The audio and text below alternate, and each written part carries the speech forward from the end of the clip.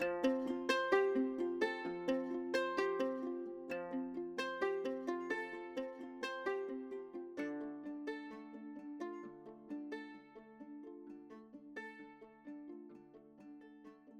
I'm Jen. And I'm Jen, Welcome to Marginalia Pod. where we treat reading as a sacred practice and find meaning and connections through our favourite books. I would like to begin by acknowledging the Guringai and Darug people, traditional custodians of the land where I'm recording today, and pay my respects to their elders past and present. I'd also like to acknowledge Tangata Whenua of Te Whanganui-a-Tara, where I'm recording today. Whoop whoop! Big week, baby! Big week. And another week closer to Christmas. Bring it on, I am ready. I'm glad you're ready. I haven't ordered any of the Christmas presents that I usually order, and everybody's talking about something global supply chain, so I better get on that. Yeah, that is also my excuse now for not being productive at work. I'm just like, oh, the global supply chain is completely messed up. I'm sorry. So, did you have a moment of wonder this week? I did. I went to the theatre on Tuesday with my friend Hannah, and that was really fun. I don't go to the theatre a lot here. It's just not that many shows, I guess. But we went to see this show called Live Through This, which is basically two one-person shows with an intermission in between. And they were both really good, but the second performance, which was called Change Your Life by Jean Sargent. Hey! It was actually just phenomenal, like hair-raisingly good. It was such a good show. It was all about loss and grief and rediscovering yourself through those difficult moments. And there was this one line when, she was talking about the fact that because she had been through so much, she knew that she could get through anything, and she wished she'd never had to go through so much, but because she had, she could weather a storm. She hoped she didn't have to, but she could. And it just really spoke to me on so many levels. And yeah, I loved it. It felt like a sermon in a way. It was like a non-churchy sermon. And yeah, I just love art. I love that about art, that you can have this really profound, life-changing moment simply by experiencing something. All I had to do was go and sit there, and it was truly, amazing. And I messaged her on Instagram afterwards to just be like, just so you know, this was incredible, and I loved it. Oh, that's beautiful. What was your moment of wonder this week? Tell me all about it. Oh, you know what it is. I cracked 10K, finally. Woo! So I was running, I actually texted you to tell you about this, but I was like, oh, I need new dishes. And then I was like, but it's really cold and rainy. I should go for a run. And I was like, okay, I'll go for a run. I was kind of not feeling it. But I started out and I thought, I want to know how long my new route, because I have a slightly longer route now, how long my new route is if I put it together with my old route. So I did that. And by the time I got to my front door, I was at 9.5. And I was like, I can keep going. I can get to 10 today. So I went around an oval a couple of times and I made it. And it was just amazing. I couldn't believe it. I ran continuously without stopping for 75 minutes. You are amazing, because I was just listening back to some of our old episodes, and there was one where I was talking about marathon training, and you said you couldn't even imagine running 10K, and now look at you, and that's in the same year. That's amazing.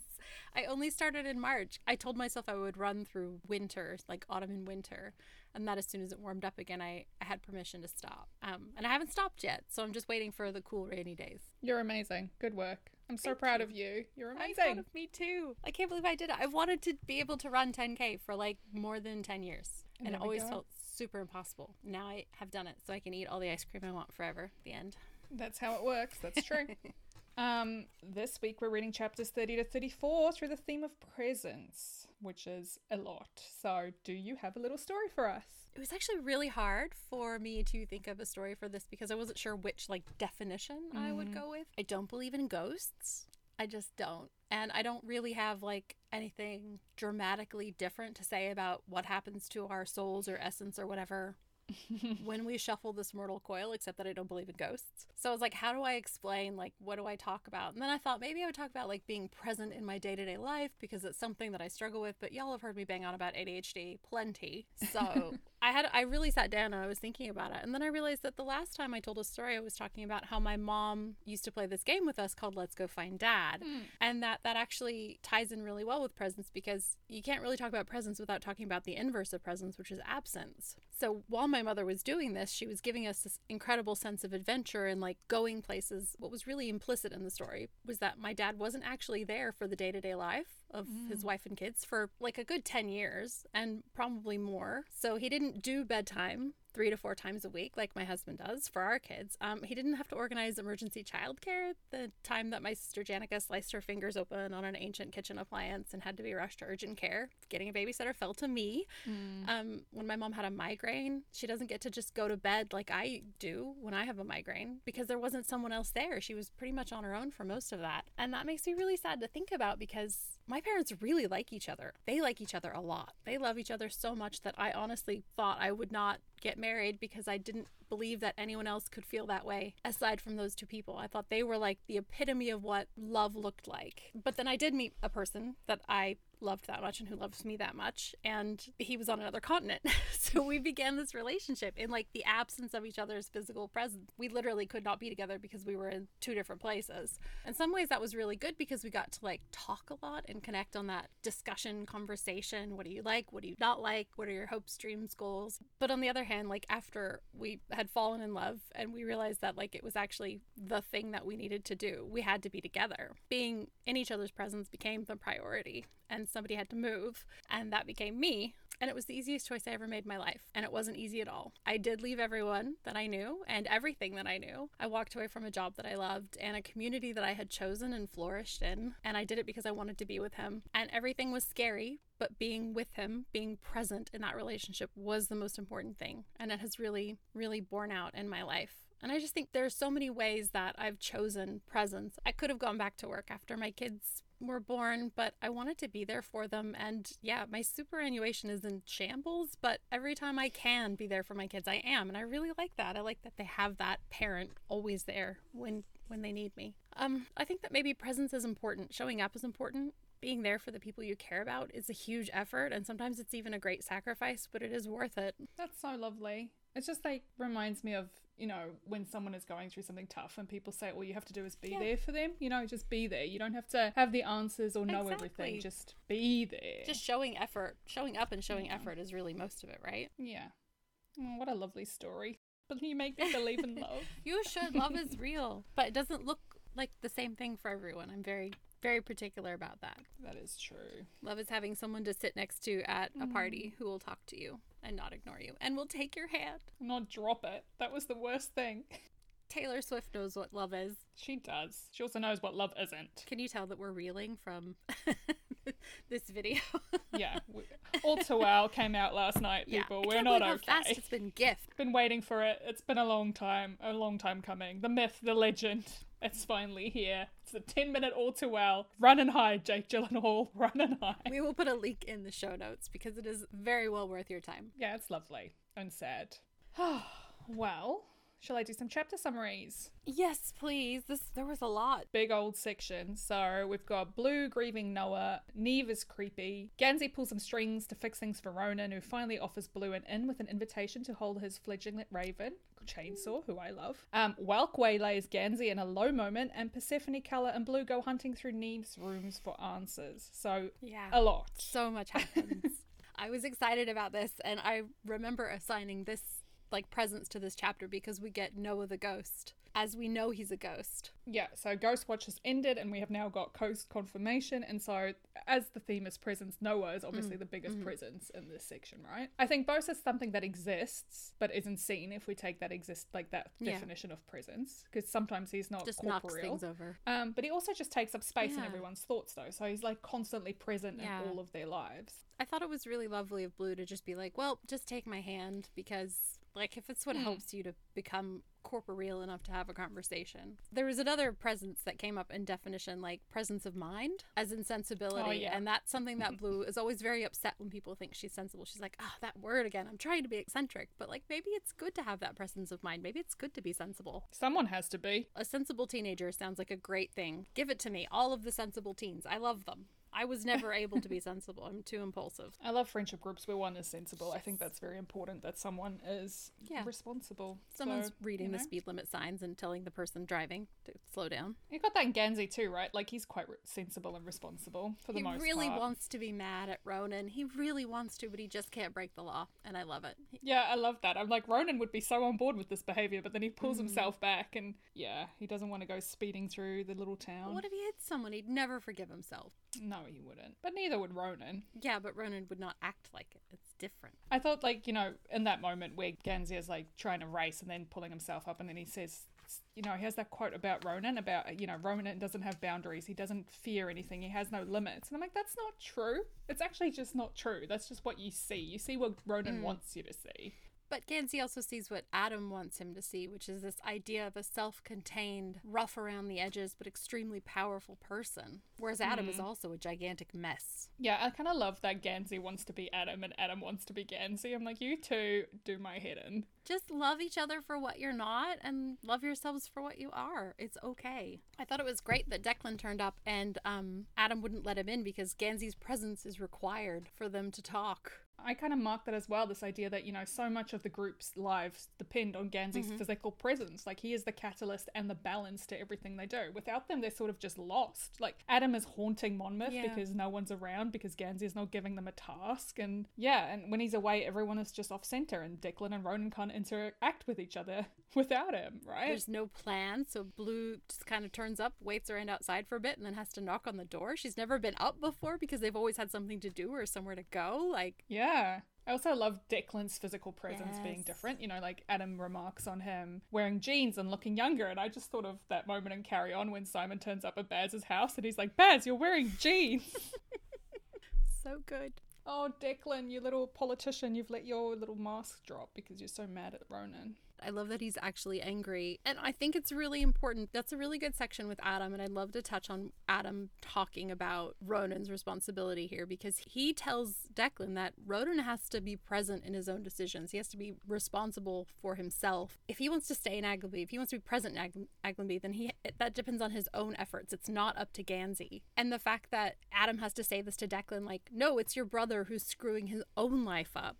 It's not Gansey's job to keep him on some sort of accountability meter for you. I'm so glad someone finally said it to Declan, because no one's letting Ronan just be responsible for his own actions, really. I actually really love this scene, and I love it not just because of what it does in this section, but because what it does later on, like what we see in the Dreamer trilogy, right? Adam says in this section he has to pick for himself, and this is exactly what we see later on. Adam always lets Ronan pick for himself. He'll let him make mistakes, and he'll just like let him do everything else, and it's so different to everyone else in Ronan's life who's just always trying to steer him one way or another, and Adam just lets him be, and I just love it. And this is why I get angry when people like talk about the Dreamer trilogy like everyone's acting very out of character, and I'm like, they're really not. Like, they're really not. What's happening is Gansey's not there, and Ronan is being Ronan with consequences. Which is the same in this section, you know, when Declan's like, if there's no Aglenby, there's no Monmouth, and Adam says, well, he thinks, you know, then you've killed him. He couldn't imagine Ronan without Gansey. And this is exactly what we see play out. Later, again, we see Ronan without Gansey and how he can't cope. He needs Gansey. Although that's a whole other podcast for me to unpack that. We can talk about that later when that trilogy's wrapped up and we're not hurting, or maybe we're hurting more, I'm not sure.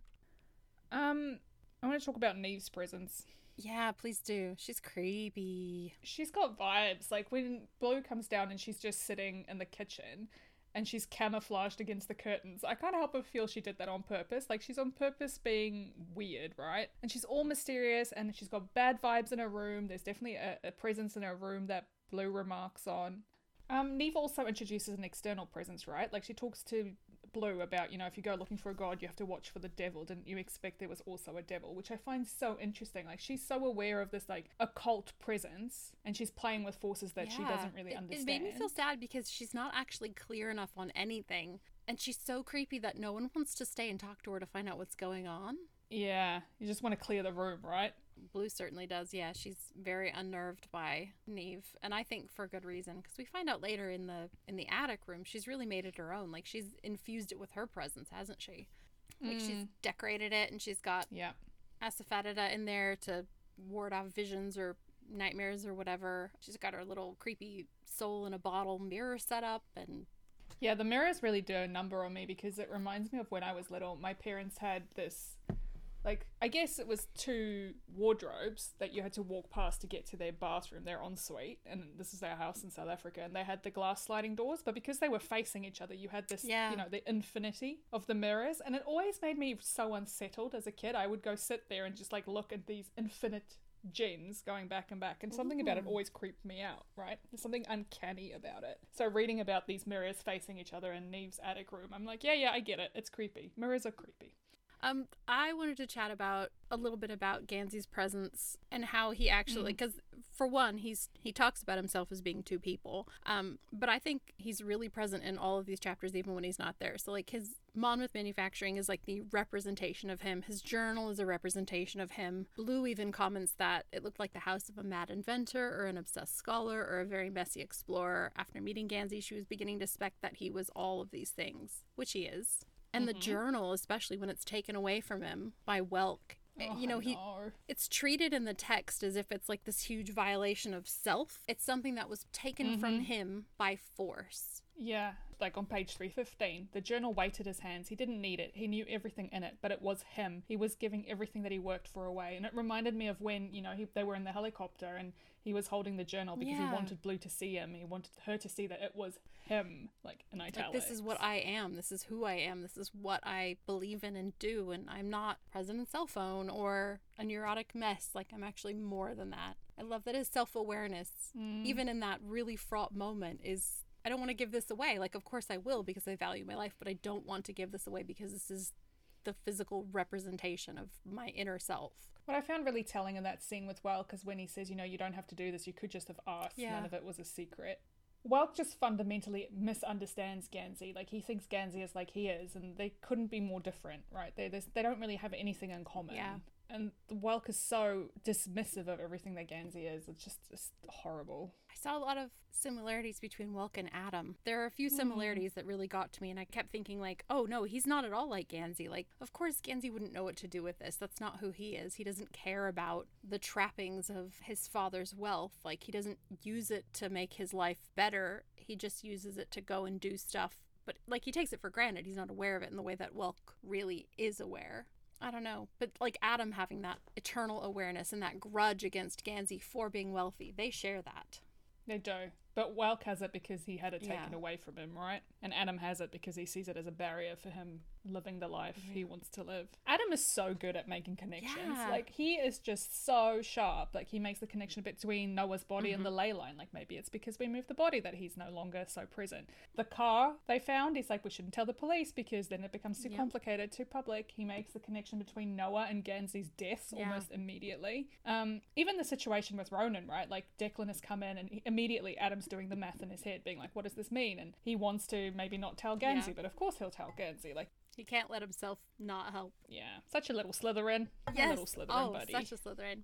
I think that moment where he contemplates not giving Gansey the letter until it's too late, where he thinks about it, that was a really telling moment for me. That's how you know that they are so invested in each other's lives. I think it says something about Gansey's love for his friends, that he's just trying to make their lives better, and he really wants Ronan to have choices. Like, this is what I see that as. It's not go to Aglamy, it's get through school so that you can tick that box, because the society we live in requires you to tick that box before you can do anything else. Like, that is just a fact of being an American school kid, right? You got to finish high school. And all he's trying to do is just get him over that line and keep him close so we can make sure he's okay. Because he's, at this point, we don't know that Ronan isn't suicidal. Gansey is worried constantly for his friend. So he's like, I just have to drag him through with me. And I can do it, but I just need, like, more grace. And he has to pay for it. He has to bribe a teacher to get that grace. And he's disgusted by himself, but I think it's really beautiful because he's doing what he needs to do. Yeah, I originally read it like that, and then I've sort of kind of been thinking about it a little more. And I think the bribe benefits Gansey more than it benefits Ronan. I think, Adam makes that comment about Gansey wanting all those things under one roof, and I think that's very unfair. I don't think that's true. Like, I don't think Gansey instrumentalizes people that way. He genuinely cares about people, but he also needs them. I don't actually know how I feel about everyone insisting on Ronan finishing school. Like, Gansey dresses it up like he's doing him a massive favor, but I don't know if it wouldn't just be better to let Ronan drop out. Like, he doesn't need school. He's wealthy enough that if he didn't finish school, that would be fine. He's not going to suffer in life. Gansey on page 310 says, how hard could it be to make it through another year of school? I think for Ronan, actually really hard. I think they underestimate how hard this is for him. Making him do this thing, the guidance counselor says, he makes that comment about maybe we're not the right place for Ronan, or we don't. Yeah, I don't know. I have mixed feelings about it. I mean, I might agree, but Ronan is actually at this point just kind of being a jerk. Like, he knows he could do it. And this is what really Yeah. gets me, is that he could do it. And he doesn't have to put in very much effort at all. He's smart enough. Yeah. Look at the Latin, right? Like, he's fully capable. Yeah, for me, what it says is that he's acting out rather than... Because if it's that easy for him, and it is that easy because he's able to pull himself up at the end, then he doesn't do it because he's trying to make a statement about something. And I get that he's not happy there, but I don't think he'd be happy in any other school. But it is also, like, there's something to be said for doing the hard thing. Like, this will give you resilience. Getting through high school, even if you hate it, will give you resilience to get through other situations in your life that are difficult. Like, you kind of need the experience in something that's low stakes in order to survive the higher stakes stuff. Yeah, absolutely. And it's one of the things that I fundamentally struggle with the most, because I was a higher achiever at school and I never had to struggle for anything, and that my resilience was non-existent. I give up when things are hard because I'm like, effort. I don't want to do this. This is difficult. So there definitely is something you have to learn. I love Ronan's presence at school. Like, he takes up space without ever actually attending. Like, Gansey has that line about, the guidance counselor didn't need any time to put a face to that name. Like, everyone knows who Ronan is, even though he doesn't go to school. The problem child. My favorite kind. I like to think of Ronan's kindness, or his, like, maybe ability to love and heal is coming back because of Chainsaw. Like, the presence of his heart is due to Chainsaw. Just love that line so much. Page 304. Ronan's smile cut his face, but he looked kinder than Blue had ever seen him. Like a raven in his hands was his heart finally laid bare. And I love that Blue wanted to hold the bird and was like, wait, no, why are you taking her away? I want to. Like, she didn't even know if she wanted to, but she was like, I can't not accept this because this is like the first thing that Ronan has ever offered. I love that her immediate reaction was, oh wait, I've got to make this work. I love that. And she talked about it being, frightening and beautiful. I'm like, just like Ronan. Do you think Ronan was listening to that conversation that Adam and Blue were having? I think he knew the context of it. I think he turned up at the right time for sure. Like, Blue was relieved that he was there when they were talking about kissing, because it stopped all of the talking about kissing. Like, his presence put paid to the talk of kissing. I love that line where she's like, he gave a heavy sigh as if he's been part of the conversation and didn't care for it. That's why I thought maybe he had been listening, and he's like, oh, I need to go rescue these two from themselves. I like that Blue and Adam are both at that point where they're kind of exploring the possibility of a romantic relationship, but it isn't actually, like, gelling. There are a lot of relationships that are like that. Like, you like someone enough, but, like, do you really like them? And then you don't know. I did love the kind of presence between them. You know, how when you really like someone, you're just hyper aware of where they are in the room. And so I love that, like, little description you got of them. On page 300, she said he was not looking at her, but there was something about his posture that betrayed his awareness of her. Like, this idea that you could feel the other person even though you're not touching. I love that. I did too. I like that a lot. And I like that he was showing her all of the cool things. I thought there was an interesting parallel here, which was not necessarily true, but one of the things in the box was a little stone dog with its leg broken off, and I was like, oh, there's our dog, there's Ronan. Oh, nice. Like a little Good statue catch. that's really important. It made me think of the statue from Netherware, the the little obsidian the Beast of London thing they take. There was a lot of, like, Greek type mythology going on here. Like, Persephone was intimated to be a very famous psychic, and so that led me digging on the, like, Persephone in mythology. And then the little bit of carved bone that was scrollwork and acanthus leaf, that's something that you see a lot in, like, Grecian statuary, basically. Because I was like, what is acanthus leaf? And the fact that Noah was having to hold this little totem to his throat in order to talk. Like, he had to hold on to this little amplifier all on its own. It made me think of I don't remember what they're called, but in the Wheel of Time series, they have these people who can wield the one power, and they have these little totems that can, like, help them amplify it. I can't remember what they're called. I guess it's kind of like wands as well, right? Like, so the idea of a wand channeling your magic, you don't necessarily need it to do magic, but... Yeah, it's like a focus. I love the connection between Noah and Blue, and just Blue and the boys in general. When Persephone says, your Raven boys are here, and she's like, my Raven boys, and she's like, outraged, and then not, and then outraged. I love that. They're yours, Blue. You fell in love with them. You have to take responsibility for them now. And she's also, of course, the connection for the women at Foxway, right? Like, she connects their powers. She's this whole, like, she's just a touch point for everyone. I love that. She really is the table at Starbucks that everyone wants, like she says. There were a couple other things that I really loved. There was only one crush watch on page 296 when Gansey was talking to his dad, and he was thinking about all of the things he had to do, and he said what cunning thing he could say to Blue when he saw her next. And I was like, crush watch! You're not trying to impress your other friends that way. Just Blue. It was really interesting how Welt connected himself to Noah's murder. Gansey had no idea at that point. And again, we have to ask why Welk stayed there. Like, if you just left, now you're implicated in this murder, but if you weren't there. And I also want to know why he called Neve. Like, they find this, you know, they find her little notebook where she'd written that 11 months ago he'd called her and, Blue sees his name. Why 11 months ago? Why is he still looking, like, actively looking for the ley line? Because previous insights to him that we've gotten hadn't suggested to me that he was. I think he is. I think the reason he stayed is because he believed that it meant something. Like, he did this ritual, but he didn't manage to wake up Capeswater or the ley line, right? But he's got the effect of it. So he's hearing those hissing voices. And we saw that in the last section where, like, the trees speak Latin, right? Yeah. Gansey can hear them. Noah can hear them. We also know that Welt can hear them because he hears them whenever things happen. On the ley line, just that staticky indistinctness. So something happened that has connected him to them. So I'm wondering if he actually is staying because he believes that there's something he needs to do still, or if, like, the lure of it is too much to leave. I wonder if he moved away, would he still be able to hear the static? Like, would you still be able to hear Capeswater if you were, I don't know, in California? I mean, presumably he had to have gone away to school. Henrietta doesn't have a university, does it? That's true. So he must have gone away and then come back. Like, he can't have just started teaching straight out of high school. Like, he's 24 or 25 in this. That's way too young to be teaching high schoolers. Apologies out there to all of the young high school teachers, but I think it would be hard to look enough like a high schooler you could play one on TV and teach them. Yeah, I don't know. I just found his presence there was so weird, turning up right behind Gansey, pretty much in the same spot, or near enough the same spot, that he'd driven by him before. It feels like stalky. Was he stalking him? I can't remember, even though I just read this book like 2 months ago.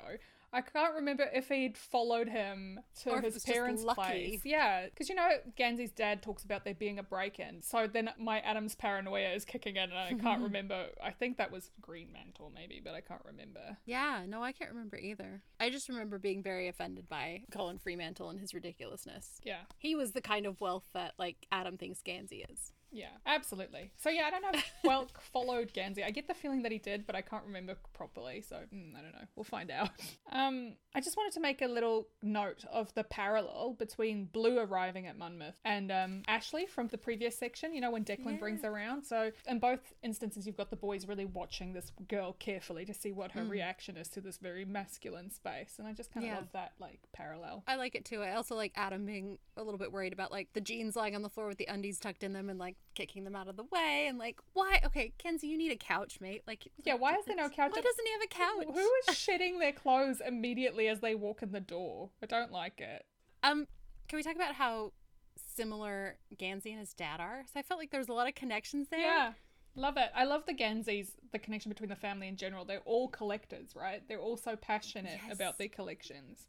But definitely Gansey and his dad, the fact that his dad also has a journal and he collects old things and he looks through holes in walls. I'm like, you're just describing yourself, Gansey.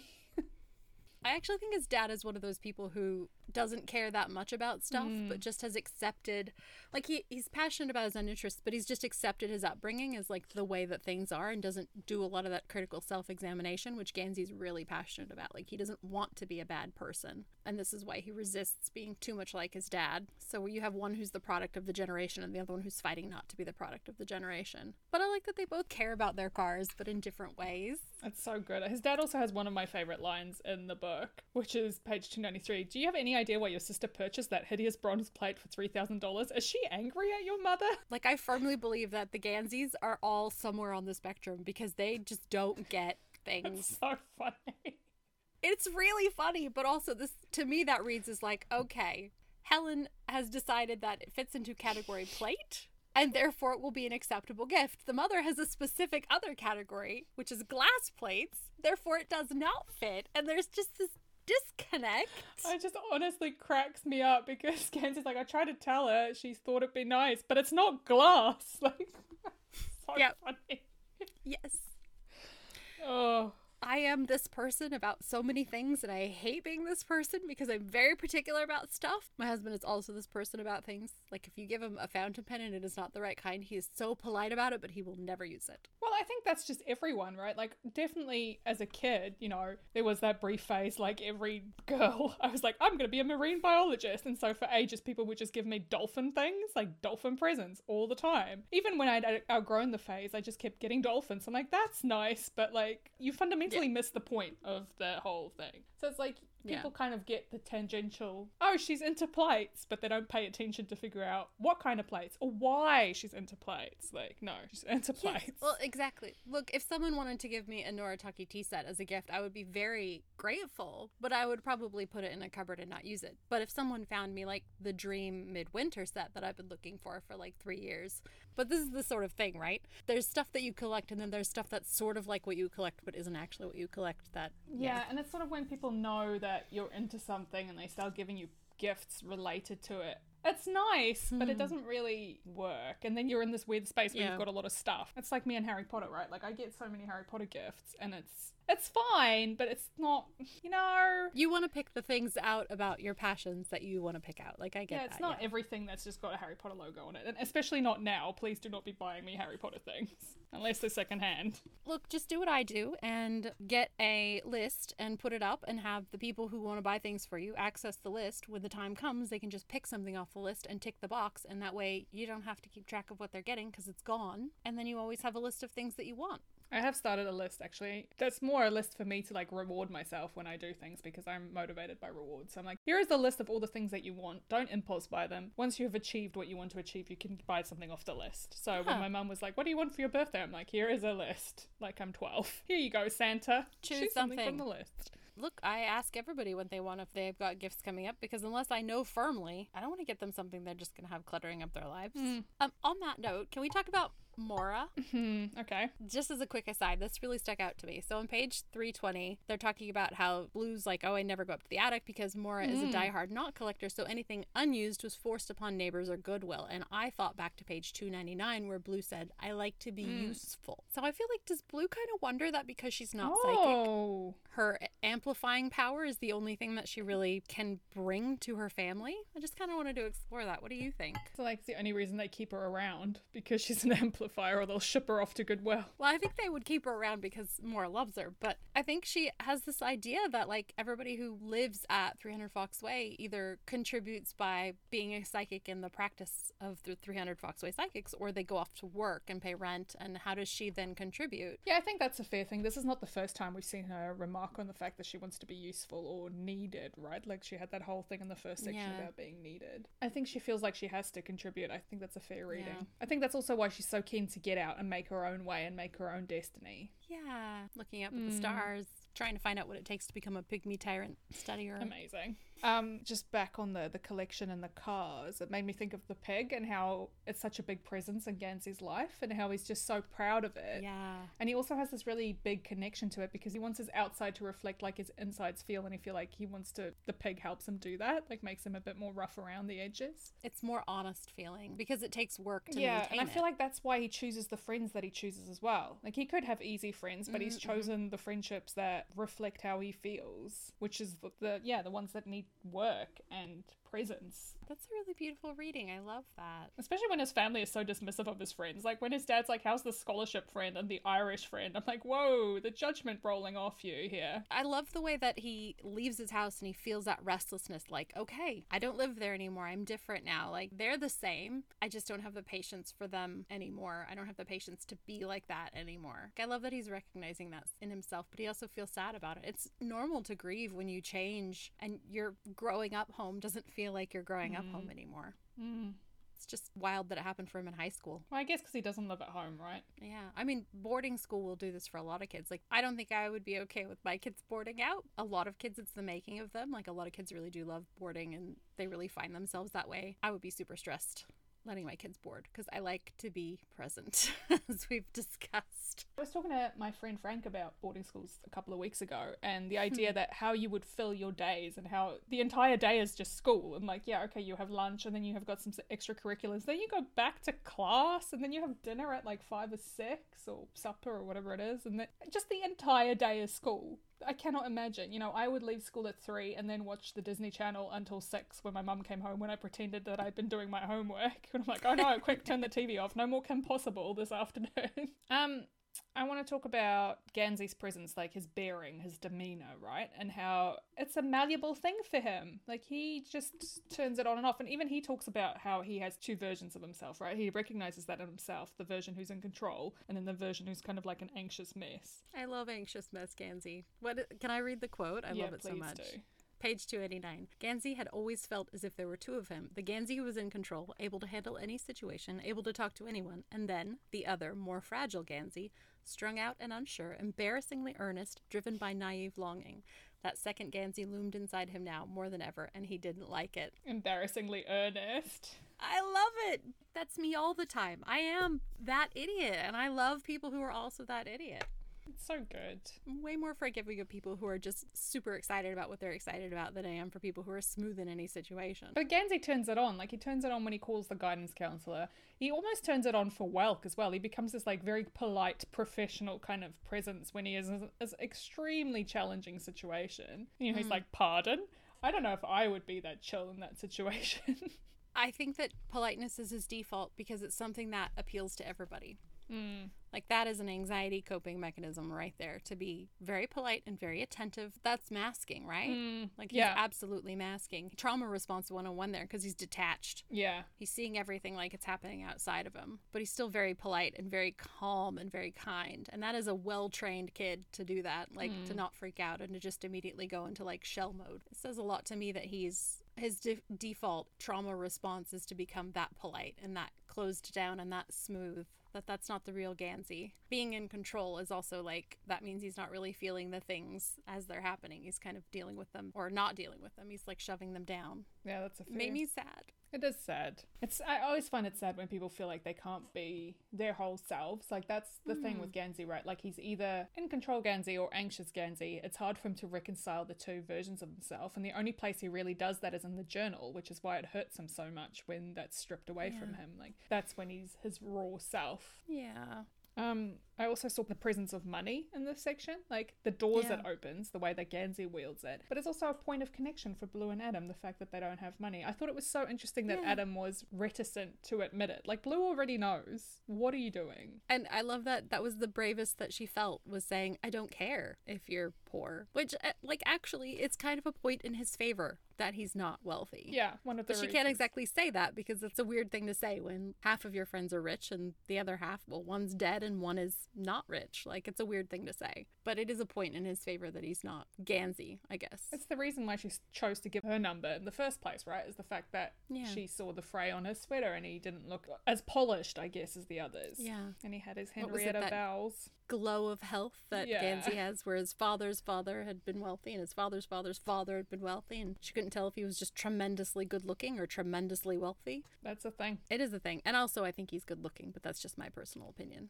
I think he looks friend-shaped. Cute. Whereas Ronan does not look friend-shaped, but actually secretly is friend-shaped. I love that Ronan is always described as good looking, though. Like, everyone always remarks on how handsome he is. So you've got this real grumpy, you know, kind of tall, imposing figure, and then he's also good looking. It's just like, why are you like this, Ronan? Who would he be? Like, who would you... If you could dream cast him, who would you cast? Any age, any actor, any time. It would be a young Lee Pace. He would be a good Ronan. One of my colleagues is so on board the Lee Pace thirst train, like it's out of control. I need to get you and Anne talking, because my friend Anne is also like hardcore into Lee Pace, and she also has amazing taste in music, so I feel like we would all get along very well. But yeah. I find it interesting that Gansey's dad calls Ronan Irish, right? Like, it's weird to me that this Irish thing is such a big thing when he's not actually Irish. Like, he is American. So for that, I'll have to refer you to my friend Katie, who will probably be able to explain it better because she actually lives in Massachusetts. But Boston Irish is a thing. Yeah, no, I know that's a thing. Like, I know it's a big, big thing. And I feel like that's what his dad is referring to, is like East Coast Irish, where it's like Irish is an identity. Which Irish people don't like. Real Irish people from Ireland kind of get like, what are you talking about? Yeah. At least he cares enough to ask. Look, I mean, I think it's great that his dad is taking enough of an interest to know that he's got these friends and that he's interested in ley lines and he's not discounting it. I mean, he's so gentle, his dad, even though he's a very different person to Gansey, which I really love. I love that his dad's like, I can't get used to that thing, but he's not upset about his son driving this death trap car. No, I love it. I love that they're very, like, they seem very accommodating of his weird ley line obsession, right? They're like, oh, this is just his thing. Like, plates are the mum's thing, and the journal for the 14th of June or whatever it is the dad's thing. Yeah. 14th of April. Yeah. They get that. They get that there's just going to be obsessions, and that's fine. And I love that. Yeah. Helen and her helicopter pilot / wedding planning business. I honestly...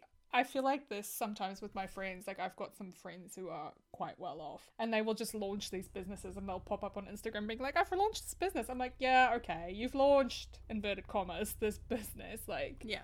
you have the luxury of just like chucking a few grand out there to see if it takes, basically. You know, That's wild to me. money is a different thing.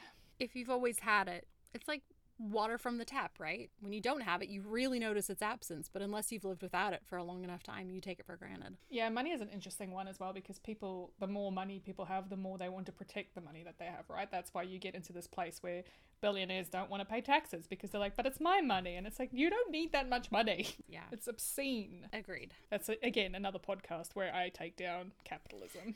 At this point, I think I'd be satisfied if we saw a universal basic income. That would be great.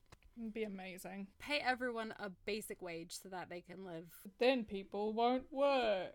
good. Then they'll have more time to create beautiful art and be with their families, and like the world would be better because they would be able to buy stuff, which is what the whole point of the economy is.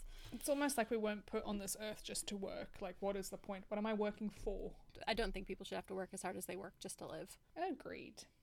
I think that there are lots of people like in the story who, for example, Welk, could be working more smartly Yeah. and aren't. Mm. Like, he's resentful of all these things that he could have just been, like, he wasn't implicated in his dad's crimes. Why on earth didn't he just go and get a finance degree and do the same thing but better? He could have fixed so many of its own problems, but he's decided to be sad about it, basically, and sad forever. Yeah, he's not taking accountability for it. And look, No. I think there's an argument that Gansey takes too much responsibility for everyone else, Hmm. but Welk doesn't take any of the responsibility for the things he did. Like, he even says to Gansey, "You've screwed me." Yeah. Did Gansey murder your friend 7 years ago? No, that was you. Yeah. It just, the level of hubris never Baffling. fails to amaze me. Yeah, absolutely baffling decision making from Welk. And Noah being so gentle about it. Like, he holds such generosity in his heart for him still. Like, he was my friend. Would you ever think Gansey could do something like this? Which brings up another example of presence, I thought, because Adam, like, jumps in immediately being like, he was your friend, you know, he's, like, so defensive, a friend wouldn't kill someone, right? And because he is haunted by the presence of his vision from the tree. Yeah. And even Blue clocks that, sees Yeah. that shame across his face. I love that description as well of, like, whatever Gansey was to them, it was bulletproof for Ronan and Adam. I can't wait until we get into the dream themes and we can actually see more of how Ronan feels about Gansey, because I think that's really important. We don't get any Ronan in this, do we? There's not a single Ronan chapter. Because the next one's all his book, right? For the most part. Also, Gansey's like cursing Ronan out when he's like speeding along back to Henrietta, and then he's like, Ronan probably wouldn't even care if I was in his position, and like, you know, if he cared at all. And then we've got 2 pages later, Ronan taught me how to fight. Like, oh my gosh, you see how Ronan shows his affection. If it wasn't for Ronan showing you how to throw a punch, even though apparently you don't know what to do with your thumb, weirdo, you'd be dead. So thanks, Ronan. To be fair, he had a gun pointed at him. I wouldn't know what to do either. Just don't put it in your fist. Rule 101. Well, and Persephone did tell Blue. A couple little tangents from me. Adam talking about how he won't be kept with the rest of Gansey's things in Monmouth. I don't think he actually knows who he is. So when he says, when I get out on my own, it will be to some place I made myself, I still haven't seen that bear out. No. I really think it's going to take a lot longer for Adam. Like, if we get the Adam trilogy, it'll be when Adam's like 35. He needs time to grow. Yeah, he doesn't know what he wants to be. He knows what he doesn't want to be, but he doesn't, you know, he thinks he wants to be Gansey, but he doesn't. Like, everything he's going to get, like, he thinks he wants off the back of this is not going to make him happy. Because he needs to be happy within himself. And I know when you're 17 and someone says that to you, it's the last thing you want to hear, but it is true. You need to be happy within yourself. And maybe it will take him a very long time to get there. Lord knows it took me years. Yeah. Like, I hate to be that girl, but it really was me having kids to kind of make me realize that, like, I had to love myself because they will love me anyway, so I might as well. Like, there was something in that really did it for me where, like, I am their person and I am worthy because I think they're worthy. That's lovely. So it became this, like, interdependency where I can just trust their love because, of course, it's, like, entire. Yeah. And I want to earn it even though they give it for free. I think for me it was just really kind of accepting myself for who I am instead of trying to fit myself into what I thought other people wanted me to be. Yes. Because I was very good at that. I was very good at playing the game and trying to be things. You had the two Gansey problem. Yeah, and you can't be your whole self. And there's this fear that if you are your whole self, then that is not what people want from you. But it's the realization it doesn't matter what people want from you, it's what you want from yourself. So I think think that's what did it for me. We live in fear of the dropped hand at the party, don't we? Yeah, we do. And sometimes it still surprises me. Like, I had this week at work and I was just like, I can't believe that people actually think, one, I'm funny, and two, put up with me, because I'm so full of nonsense and they seem to genuinely like me, and sometimes I'm just very surprised by that still, because You are funny and you are lovely. And I quite enjoy your nonsense. But you know, like when you've spent years and years trying to force yourself to be something else because you think that's what people want you to be, and now that I'm my whole self, I'm like, oh, people actually just like this version of me. It's still revolutionary to me because it's still new. Like, it's only been 2 years really that I've been able to do this, and it still blows my mind that it's enough. Yeah. That's what I want for Adam. He'll get there. It just made me sad that he was so determined that he couldn't. It's like he has to make himself into something else, but like the only way we can do that is by accepting the support and care and giving it in turn. Like, the independence that he craves is actually not something that he can really make. No, and it won't get him there either. No, because if he wants to be that kind of wealthy, he's going to have to exploit somebody, so Yeah. he will have done it off the back of someone else, whether he likes that or not, which is not a great realization, but not one he's made yet. Did you have any other tangential marginalia? Actually, just on Adam, now that you've mentioned it, it made me think of when he was talking to Declan and he was really upset at the implication that he was lying, because he's like, he's got Yeah. other ways of getting what he wants. And then he immediately lies about Ronan being there. And I'm like, so you've just contradicted yourself. But then I love that. we see him using that other means to get what he wants by manipulating Declan. You know, he's like, Declan's getting all up in his business and he's like, oh, are you going to fight me? I thought that was Ronan's thing, not yours. And Declan Yeah. immediately steps back. And there we see that, like, that little manipulation that Adam is capable of. It's really beautiful because Adam really doesn't want to get hit. No. He has enough of that, but he is willing to stand in front of someone with their fists up for Ronan. That's a huge thing. I hope Ronan appreciates this. That whole thing, he's like, he couldn't let Declan into the building because Declan was already angry and Ronan had been drinking. Like, he knows these things about the Lynch brothers and he knows that it can only go one way, right? Yeah. Which brings me to my Adam and Ronan watch. Yes.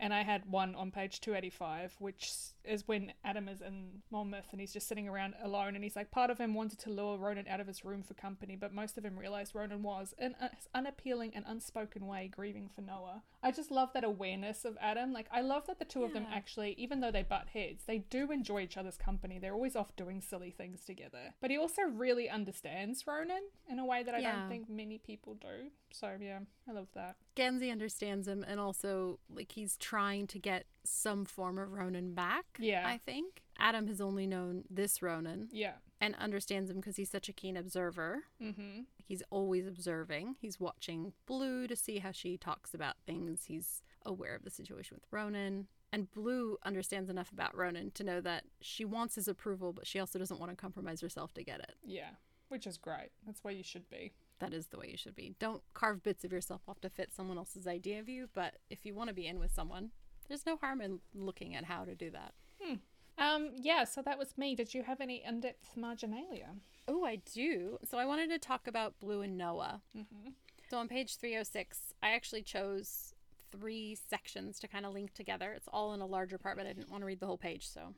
You're enough now, Blue said. I missed you. And then she was starting to feel a deep sensation of cold as Noah pulled energy from her. The last thing she wanted was to get completely drained like she had at the churchyard. Then Blue held her hand out. Take it, she said. So in this context, Blue is using her amplifier abilities to provide enough energy for Noah to manifest a physical presence. She's also aware that this has like an effect on her. Like, she will be drained, and she's got a limited ability, right? She can provide a bit, but she's a battery. She's not, an infinite power source. And I love that she's literally helping him become a presence by connecting with him. So it's like theme.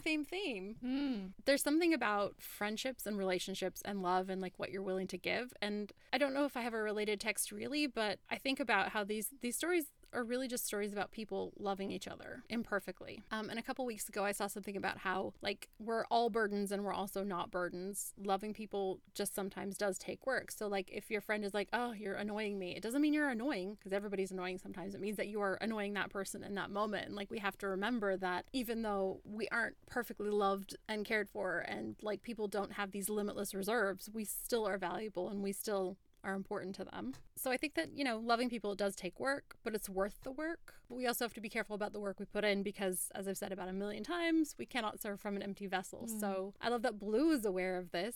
she wants to help. She has this ability to help, but she is trying to get Noah's focus so that he doesn't just take and take and take what she doesn't really have to give. So I think going forward, I'm just going to try and remember that, like, I'm going to be a bit more cognizant of my own boundaries, but still I want to focus on how to best be there for the people in my life who need me. It's just a really beautiful moment between Noah and Blue, and I loved it. Yeah, I love that moment when she said, "You're enough now." Like, I drew a little box around that because it really stood out to me. You know, you're good enough as you are. The people who love you will love you. Yeah, and she doesn't want him to die for real. That was the other part. Yeah. She would do so much to keep him around, which I really love. She's a good one. So how about you? Did you have in-depth marginalia this week? I did. So mine is on page 310 and it's quite long, so forgive me. But he was full of the restless, dissatisfied energy that always seemed to move into his heart after he visited home these days. It had something to do with the knowledge that his parents' house wasn't truly home anymore, if it had ever been, and something to do with the realization that he hadn't changed. He had. So the context is that Gansey is driving back to Henrietta after visiting his parents for his mother's birthday, which was a bit fraught, as family events often tend to be. Plus, you know, he's had all these things weighing on his mind, Noah, Ronan, Glendower, all of it. So he's feeling a bit out of sorts as he's driving back. And I think in terms of the theme of presence, this is an example of Gansey being present in the moment, right? He's sitting in his own feelings and he's trying to understand why he feels the way that he feels, why he's so unsettled. And I also think it ties into our overarching theme of connection, because there's this thread of connection with his parents and his family and where he fits and how it connects to who he is now with who he used to be and what does that mean. You know, there's a lot of soul searching in that little passage. It kind of reminded me a bit of Neverwhere, right? When Richard goes back to London above at the end of it and he realizes that he doesn't fit. Things don't really make sense anymore because he's fundamentally different. And I think this is something that almost everyone wrestles with, this idea that your family home is not home anymore because fundamentally you aren't the person who used to live there, right? And often our parents don't see that. They still see you as the way you were. I mean, I certainly spoke to you about this when I was in Perth, especially when I was there longer than I thought I was going to be when I got stuck. Yeah. You know, we fall back into these roles. We become our teenage selves and again, and it's so bizarre how we fold to fit into the spaces we've been allocated. And I think when we find ourselves with friends or family we haven't seen in a very long time, sometimes there's this compulsion to just fall back to what we used to be, to go back to what they know of you, because otherwise there's this like yawning chasm where you're just strangers. And regardless of how much blood or shared experience have passed between you, you can still be strangers. And that's really scary. Yeah. So I think going forward, it calls me to be more mindful of who I am when I'm re-entering old spaces. Like whether it's meeting up with friends I haven't seen in ages or visiting family, I think it's okay to be different. It's okay that it feels a bit weird to be different because, you know, there is a grief and there is a change. But I don't have to fold myself up to be a version of myself that I used to be to fit that space. I think it's fine to have that I've changed, and I think it's fine that other people have changed as well. We shouldn't be performing this idea of each other. And we don't have to be afraid of losing things either. You don't have to hold on to things that no longer serve you. If change means that old spaces don't fit or that you're no longer able to connect with people the same way, I think that's okay. It doesn't make that past experience or relationships any less important or real or valuable. They served a purpose, they were valuable at the time, and that's enough. You know, it's just the changing of the seasons. Things don't have to stay the same or last forever to be valuable. I love this so much. This is a really hard one for me as well. It's really hard when you try and connect with people as you are and they only see you as you were. Something I really struggle with. So I'm going to really think on that. Thank you, Jen. Thank you. Well, who would you like to spotlight this week? I'm going to spotlight our anxious little cinnamon roll, Gansey.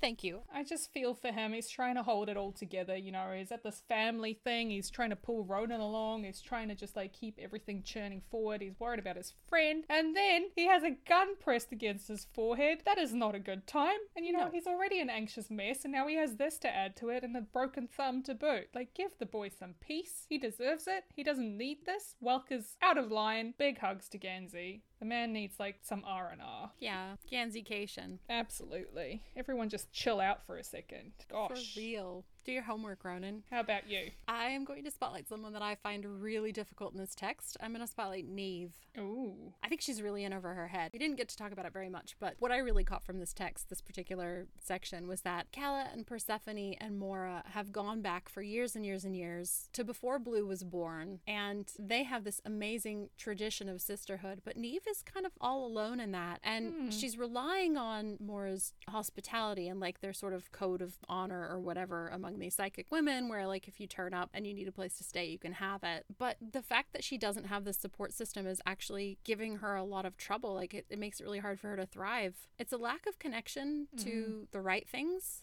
that's creating this sort of emptiness that she's feeling, I think. And I really felt bad for her because she's gotten herself into a situation she's not going to be able to get out of. No, that's a good point. Like, it's sort of because she doesn't have that connection, doesn't have anyone else to lean on, that she goes down this dark route, right? Yeah, and there's very much that echo of Adam in that as well, right? Like, he's at the cusp now where he could choose to go entirely his own way, or he could continue with the connections. And what you choose really does make a difference. Yeah. Choose people, choose others. It's a good spotlight. No man is an island. We've said it before. Firmly believe it, man. Yeah, there was a lot in this. It's a big section. And it keeps on getting more real in the next one, so we'll be reading chapters 35 to 39 through the theme of hesitation. Can't wait for next week. Thank you so much for this. Me either. It's going to be so good. Or so heartbreaking. I don't know. We'll see. Yeah, we'll find out. I can't believe this is only episode 7. Like, I feel like everything's going to happen in the next week, but it's actually like 3 more. No, we've spaced it out at the end quite well. It's a lot to delve into. Yes, I can't wait though. It's going to be so good. I love that we've left enough space for us to really chew over every little thing that happens. Amazing. Very excited. It'll be so good. Well, thank you, Jen. This was great as always. And thank you also for the impromptu Taylor Swift education piece. That was great. You're very welcome. Thank you for indulging me in watching the video as homework so that we could discuss it. Love doing homework. Everybody else, this is your homework. Jen will put it in the show notes for you. Yeah, great. All right. I'll see you next week. See you next week. Bye. Bye. Thanks for joining us today. Marginalia Pod is written, edited and produced by us, Jen D and Jen V, with additional editing and production support by Simon B. If you enjoyed it, we'd love if you'd subscribe, rate and review it on iTunes. Your support means the world to us. We'd also love to hear from you. You can email us at hello@marginaliapod.com. Our music is by Scott Buckley. Many of the things we've mentioned are in the show notes, or you can find out more about us and the podcast at marginaliapod.com.